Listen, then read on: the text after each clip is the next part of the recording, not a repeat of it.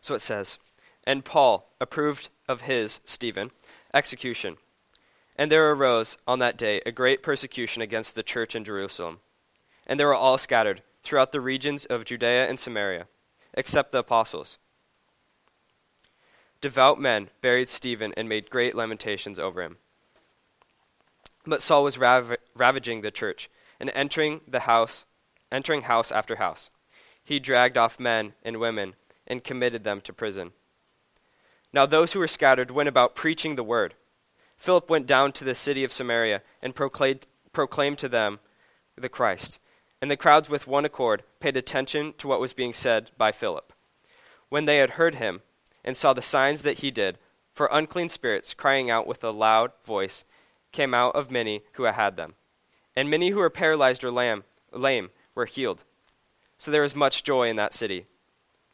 But there was a man named Simon, who had previously practiced magic in the city and amazed the people of Samaria, saying that he himself was somebody great. They all paid attention to him, from the least to the greatest, saying, "This man is the power of God that is called great." And they paid attention to him, because for a long time he had amazed them with his magic. But when they believed Philip as he preached good news about the kingdom of God and the name of Jesus Christ, they were baptized, both men and women. Even Simon himself believed, and after being baptized, he continued with Philip. And seeing signs and great miracles performed, he was amazed. Now when the apostles at Jerusalem heard that Samaria had received the word of God, they sent to them Peter and John, who came down and prayed for them, that they might receive the Holy Spirit. For he had yet not fallen on any of them, but they had only been baptized in the name of the Lord Jesus. Then they laid their hands on them, and they received the Holy Spirit. Now when Simon saw that the Spirit was given through the laying on the apostles' hands, he offered them money, saying, "Give me this power also, so that anyone on whom I lay my hands may receive the Holy Spirit." But Peter said to him, "May your silver perish with you, because you thought you could obtain the gift of God with money. You have neither part nor lot in this matter, for your heart is not right before God. Repent, therefore, of this wickedness of yours, and pray to the Lord that, if possible, the intent of your heart may be forgiven you. For I see that you are in the gall of bitterness and in the bond of iniquity." And Simon answered, "Pray for me to the Lord, that nothing of what you have said may come upon me." Now when they had testified and spoken the word of the Lord, they returned to Jerusalem, preaching the gospel to many villages of the Samaritans. Let's pray together.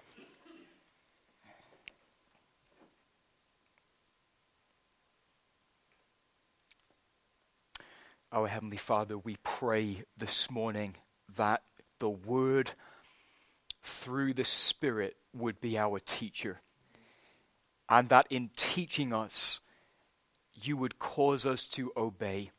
For the glory of Christ we ask. Amen. I recently came across the true story of Ruby Ibarra's 15th birthday party in Mexico. Her dad invited family and friends through a Facebook video. Food and music and games were promised, along with a 10,000 peso prize for the winner of the horse race.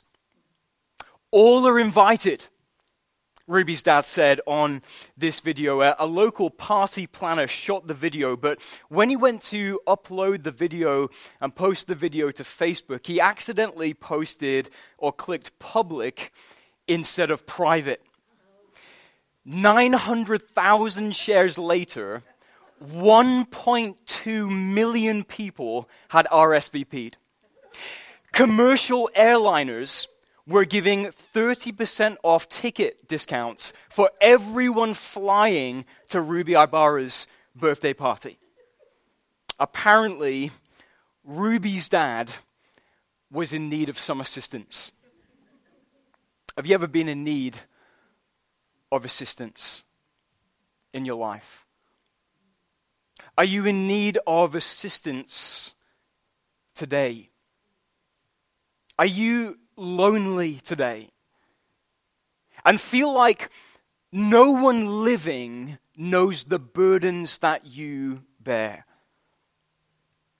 Do you feel defeated by sin today and hear yourself calling out with the Apostle Paul, I do not do the good I want, but the evil I do not want is what I keep on doing? Maybe you find yourself unable to believe the promises of God. They are in one unbelieving ear and out the other. Are you afraid today? Are you plagued by that merciless question, what if? If you were here last week, or if you were listening to Mason, you'll remember that the church of the Lord Jesus Christ in just the last passage of Acts was in need of some assistance. Stephen, a deacon, a servant of the church, had been stoned to death for his preaching of the gospel. People were leaving their coats with a young man called Saul for them to have a better throw at Stephen. But our passage today opens with these words. Look back again at chapter 8, verse 1, where Luke the author writes, and Saul approved of Stephen's execution, and there arose on that day a great persecution against the church in Jerusalem, and they were all scattered throughout the regions of Judea and Samaria, except the apostles. Devout men buried Stephen and made great lamentation over him, but Saul was ravaging the church. And entering house after house, he dragged off men and women and committed them to prison. Saul went from keeping coats to sadistically and brutally ravaging the church. But as Mason was only a few minutes ago saying, the truth was this was all according to plan.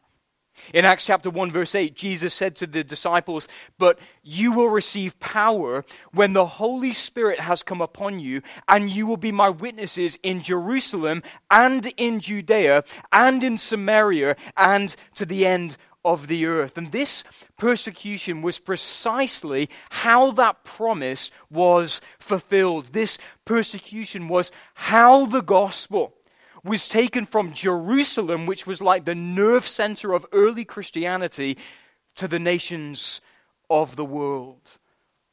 And as we'll see today, none other than the Holy Spirit of God assisted the church as they went. The point of our passage today is the Holy Spirit empowers Jesus' witnesses. The Holy Spirit empowers Jesus' witnesses. If you're in need of assistance today, friend, take heart. Because the Spirit who was at work in and through the early Christians is the same Holy Spirit able to assist you today. Do you know, when we began our series in the book of Acts, I wonder if you can remember, I told us that there's a story in the Gospels that illustrates really the whole book so well. Immediately, the Gospel writer Mark tells us, Jesus, made his disciples get into the boat and go before him to the other side, to Bethsaida, while he dismissed the crowd. And after he had taken leave of them, he went up on the mountain to pray. And when evening came, the boat was out on the sea, and he was alone on the land. And he saw that they were making headway painfully, for the wind was against them. And about the fourth watch of the night, he came to them walking on the sea. He meant to pass by them, but when they saw him walking on the sea, they thought it was a ghost and cried out, for they all saw him and were terrified. But immediately he spoke to them and said, take heart, it is I, do not be afraid.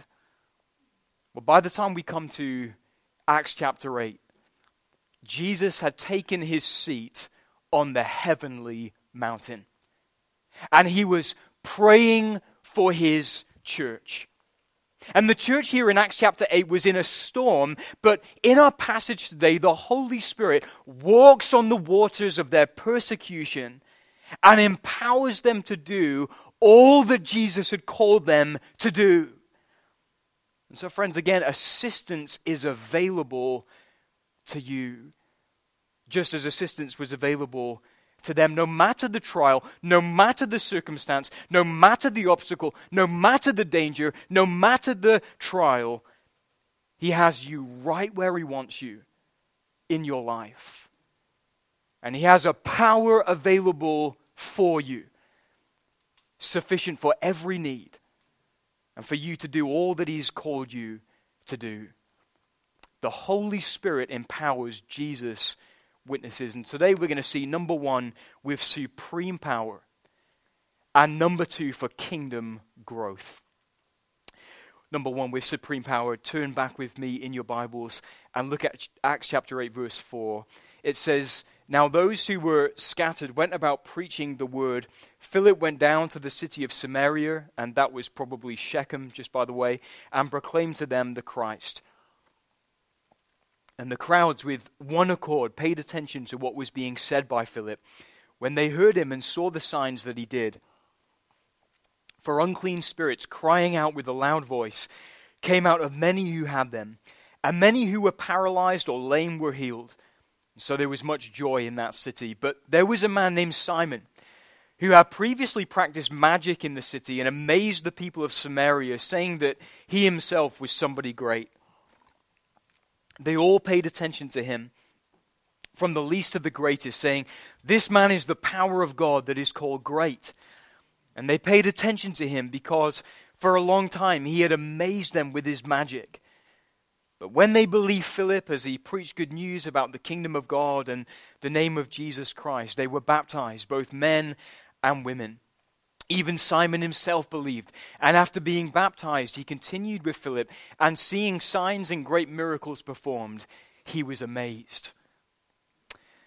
Victor Hugo, the French poet and novelist and playwright, once wrote this: "There is one thing stronger than all the armies in the world, and that is an idea whose time has come." Well, evidently, the gospel of Jesus Christ trumps even the best of ideas. When it is preached in the demonstration of spirit and of power, it is nothing less than the dynamite of God. And when God's dynamite is detonated, it demolishes strongholds of the kingdom of darkness and brings it to its knees. Luke in this narrative zeroes in on Philip's ministry among the Samaritans. You all remember the Samaritans, don't you? They were those ethnic half-breeds. Assyria had taken the 10 tribes of the northern kingdom of Israel off and dispersed them among the nations in 732 or 722 BC. They'd imported a load of foreigners who intermarried with the few Jews that were left in the land. And so the Jews despised the Samaritans, because they were viewed as a compromised people, half-breeds, a watered-down people. And yet evidently no ethnic group is excluded from the blessings of the gospel when the Holy Spirit validates the message. As Philip heralded the good news of the shed blood, of the substitutionary death, of the literal and bodily resurrection of Christ, and the ascension of Jesus to the Father's right hand, the Holy Spirit accompanied his preaching with a power, wonder-working power, causing signs and wonders to explode among his hearers. Picture the scene. Demons were shrieking and running for their lives. Those who had had no use of limbs or entire body parts were all of a sudden standing to the hearing of the gospel and rejoicing and dancing. And the crowds were so amazed that God put more joy in their hearts than when grain and wine abound. More joy than a kid on Christmas morning. They were enraptured. They were transfixed. They were mesmerized like a deer in the headlights, standing there thinking, we have never seen and we have never heard anything like this before in our lives. You know, somebody once asked the very famous atheist David Hume, why do you go to hear George Whitefield preach when you don't believe a word that he says? I don't, Hume replied, but he does. Whitefield was a house on fire, and Philip was a house on fire too. But Luke tells us that this wasn't the first time these Samaritans had been impressed with some power. These Samaritans, they'd paid attention to Simon the sorcerer. They viewed him as some kind of appearing of a divine figure. Justin Martyr was a believer in the 100 AD, and he described Simon as someone, quote, who did mighty acts of magic so that he was considered a god and was worshipped not only by almost all the Samaritans, but even by some in Rome who erected a statue in his honor. But notice how the signs and wonders performed by Philip outdid the magic tricks performed by Simon. Why? Because whereas Simon's sorcery rebounded to his empty praise, Philip's ministry rebounded to the praise of Jesus Christ, who is altogether worthy and who is all deserving of praise. Simon claimed that he was somebody great. Philip claimed that Jesus was somebody greater. Simon was a sorcerer. Philip was a preacher, a herald of the King of Kings, endowed with spiritual authority by the Holy Spirit himself. Simon's sorcery made people stand in awe of him. Philip's ministry made people stand in awe of Christ because he ministered in the power of the Spirit, who was busy throwing all of the spotlight glory on Jesus Christ, on Christ alone. Philip became invisible, and the glory of Christ was made manifest. And since this town wasn't big enough for the both of them, Simon and his magic tricks had to bow at the feet of Jesus. Like Pharaoh's magicians, conquered by Moses' miracles. Like the priests of Baal on Mount Carmel, unable to bring the fire before Elijah. Simon was confronted with a superior power, and he was conquered. Now, friends, it is my belief that almost all of us in this room, deep down in our hearts, believe that this passage is absolutely irrelevant to our lives, both non-Christians and Christians. If you're here today and you're not yet a Christian, maybe you've been thinking to yourself, Hugh, if the Bible takes sorcery seriously, then I can't take the Bible seriously. Hugh, I don't know if you know this, but we've been getting people to the moon for 60 years. We are scientific people. We are heirs of the Enlightenment. But friend, I wouldn't be so quick to consider yourself enlightened. Yes, we are capable of stunning ingenuity, discovery, and knowledge, but when divorced from a Christian worldview, more knowledge only means more rope with which to hang ourselves. That's why we have people with notable intellects in the world today unable to answer the question, what is a woman? Maybe we're more proud than we are enlightened. Maybe we are more deluded than we are wise. And maybe the world is more spiritual than we think it is. But I'm coming after you Christians as well. Because some of you have thought to yourselves, yeah, Hugh, if paralytics and if demons were running for their lives at my preaching, then I would be going town to town preaching the gospel as well. But Hugh, I've never witnessed a miracle before. And you know, it is true, isn't it, that miracles do very much seem to explode at the beginning of new eras of redemptive history. Moses shook all of Egypt with the miracles then, as Israel was being called out of Egypt. Elijah and Elisha performed miracles right at the dawn of the era of the prophets. Jesus performed miracles to validate his identity and his ministry. The early church carried on that work. And just as miracles became less frequent toward the end of all of those eras of redemptive history, let's admit it to ourselves, miracles are rare today. It's not that miracles don't happen. It's not that miracles can't happen. It's that they are far rarer today than they were in the book of Acts. But friend, let me ask you this question. What year is it? Well, it's the year 2022, which means for 2022 years, the Holy Spirit has been saving men and women and boys and girls from every generation without an explosion of miracles because he doesn't need them to work. He doesn't need miracles to empower the church with a superior power as they bear witness to the glory of Jesus Christ. He's glorious enough.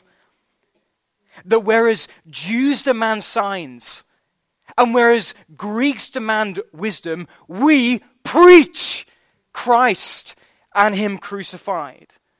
And even though, since in the wisdom of God, the world did not know God through wisdom, it pleased God through the folly of what we preach to save those who believe. That's how you got saved, wasn't it? It wasn't through a miracle. It wasn't because someone exorcised a demon out of you or the person awkwardly sat next to you. Listen, Philip's gospel is our gospel. And the Holy Spirit who empowered Philip is the Holy Spirit who empowers us. The question for us today is the purpose of your life one and the same with the Holy Spirit? Did you hear that, friend? Because when your purpose is one and the same with the purpose of the ministry of the Holy Spirit, wonderful things can happen. Miraculous things can happen. When your purpose in life is one and the same with the purpose of the Holy Spirit, that is when He comes alongside you. That is when He walks on the water of your hardship and draws near to you. That is when He assists you. That is when He will supply you with everything that you need to do what you can't do, what I can't do in and of myself. So, friend, again, is this the ambition of your life? Is it? Maybe you'd say, Hugh, I want it to be, but that ambition just isn't as I'd like it to be. It isn't where I want it to be. And so with all of my heart, I want to say this to you. Get a front row seat to the glory of Jesus Christ. The more of Him you see, the more of Him you will want to share.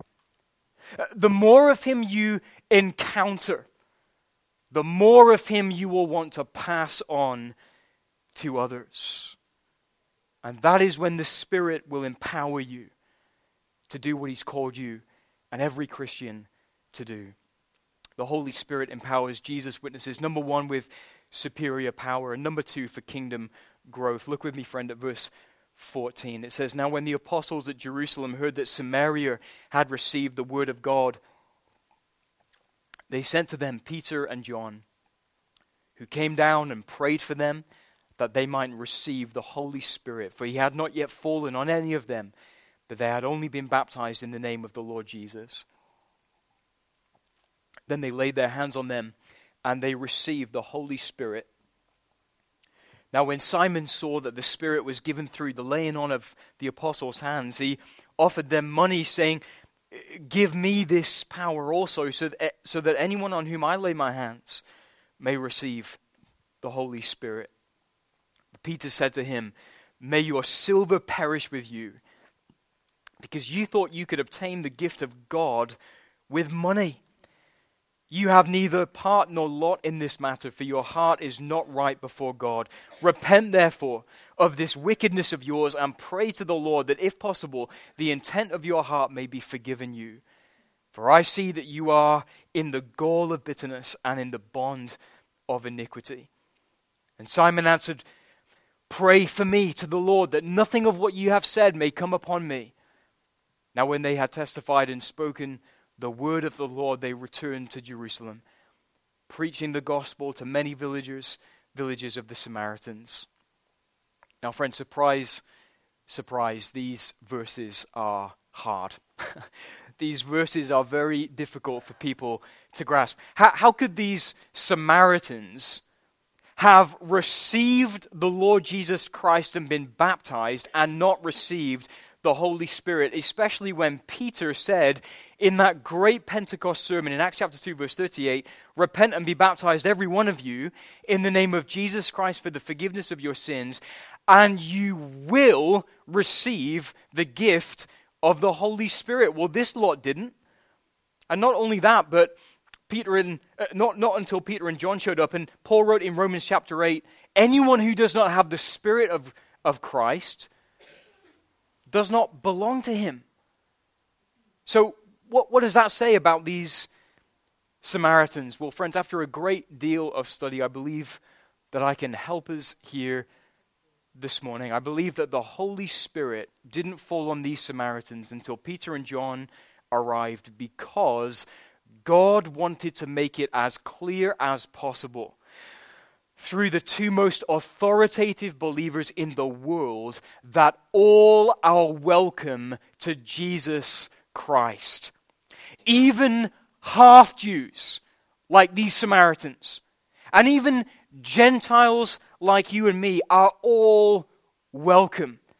They would have the stamp of approval of the apostles, the very spokesmen for the Lord Jesus Christ, saying to the world, yes, these men too are welcome to Christ. Let no one disregard them. Let no one separate them from these believers over here. And that's good news, isn't it, friends? Because what that means is all are welcome to Jesus, bar none. All are welcome to Jesus Christ. All. In the Gospels, we read that when Jesus had been rejected by a Samaritan town, the Apostle John asked Jesus, "Lord, do you want me to call down fire on this village and have them destroyed?" But here is that same John imparting the fire of the Holy Spirit on a bunch of Samaritans when he lays his hands on them. These men are welcome. These men and women are included. Do you know that the reason that story that I opened with this morning was so hilarious is because no human being in the world could single-handedly cater for 1.2 million people. There's no oven big enough. There are no amount of hours, not enough hours in the day, but Jesus Christ is full of grace and truth, and he has enough to go around. He doesn't leak. He doesn't get empty. And there's no amount of men or women in the world that could come to Jesus and have him say to them, "Sorry, too many, come back tomorrow. I don't have enough for you." You know, racial divides go very deep, don't they? But the gospel of Jesus Christ overcame them all in this moment. And it demolished that barrier wall. And do you really think, friend, that the gospel can't overcome whatever it is that's holding you back today? Do you really think that Jesus will keep you at arm's length because you don't have a church background? And because you don't know the words to the hymns off by heart? And because all of the people that surround you today look and sound and maybe even smell a little bit different to you? No, Jesus said, "All that the Father gives me will come to me. And whoever comes to me, I will never cast out." Never. And Jesus said, "Come to me, all who labor and are heavy laden, and I will give you rest. Take my yoke upon you and learn from me, for I am gentle and lowly in heart, and you will find rest for your souls, for my yoke is easy and my burden is light." Friends, there's a Savior here in our passage with open arms, wide enough to welcome all. Doesn't matter what race you are, doesn't matter what background you have, doesn't matter what interests you used to enjoy, it is time to come to Jesus. But whereas kingdom growth meant the inclusion of some, it also exposed the hypocrisy of others. In the same moment, Simon was said to have believed with the Samaritans. But Philip makes it very clear that his faith was not saving faith. He says, "May your silver perish with you." You thought you could obtain the gift of God with money. You have neither part nor lot in this matter, for your heart is not right before God. And then even his confession is far more concerned with getting out of judgment than it is getting right with God. Friend, that is not conversion, not at all. If you're here today and perhaps the message has been speaking to you, the way that you can know whether God's kingdom is being open to you is whether you are far more concerned with getting right with God than you are getting out of judgment. Do you know, demons don't want to be judged by God. They were running for their lives in this passage, but they weren't running to the kingdom of God. They weren't running into the arms of Christ. But friend, if you want a place in God's kingdom today, then you must run to the cross of Jesus Christ, the only place where you can get right with God. But Christians, there's something essential for us here as well. And I hope we hear it. And it's this: we should expect false professions and great discouragements when we labor for kingdom growth in our day. Do you know, at a first glance, everything seemed like Simon had been converted with the rest of the Samaritans. The same language is used. They believed, we are told, and they were baptized. Well, there you go, right? Wrong. Church, hear me. We are not the first church to experience discouragements and disappointments and letdowns. We are not the first ones to hear people profess faith in Christ one moment and walk away from Christ the next. If Jesus Christ and the apostles, and if the early church in Jerusalem and in all of the locations that churches were planted in the ancient world witnessed the same thing, who do we think we are to expect anything different? Friend, you remember the rich young ruler? You remember the 5,000 who ate the miracle bread and then walked away from Jesus in the next day or so? You remember Judas Iscariot? Do you remember Ananias and Sapphira? Do you remember Demas, the apostate, in love with this present world, forsook the Apostle Paul? Friends, kingdom growth doesn't mean skipping and lollipops all the way to heaven. Could any of us doubt that the Holy Spirit had empowered Philip's ministry? Demons were fleeing, the sick were being healed, people were getting saved, and there was a false convert. Friends, this is par for the course in every church that wants to see the kingdom of God grow in their midst. It happens. It has happened. It will happen. And you know, whenever I hear someone profess faith in our midst and then walk away from Jesus, I am so tempted to believe that voice that whispers in my ear, Hugh, this is because you're a loser. This is because God hasn't called you. This is because you're not like that pastor over here. And if you were like that pastor over here, that guy would still be here today. But you know, only a couple of weeks ago, I read you all the account of the revival that happened in Waterbeach under Spurgeon's ministry. It really was a revival. There was a man who was converted. He was a drunkard. He professed to be converted. And you know, this man experienced such a radical change in his life. Do you know what he would do on a Sunday morning? He would load up his barge and he would row boats of people down the canal to go and hear Spurgeon. You can all do that if you want to come and hear me one day. And then he fell away. And the first man that Spurgeon trained for the ministry, this man that he poured his entire life into, became a mighty preacher and then moved to America and started a cult and renounced his faith in Christ. If it happened to Philip, if it happened to Spurgeon, it's going to happen here as well. So I want to close with two encouragements for us. Friends, do hear me when I say this. Not only is the Holy Spirit the one who empowers us to be Jesus' witnesses, he's the one who comforts us too. He's the comforter.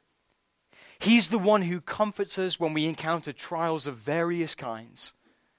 And so can I say this? Do not refuse his comfort when you are disappointed.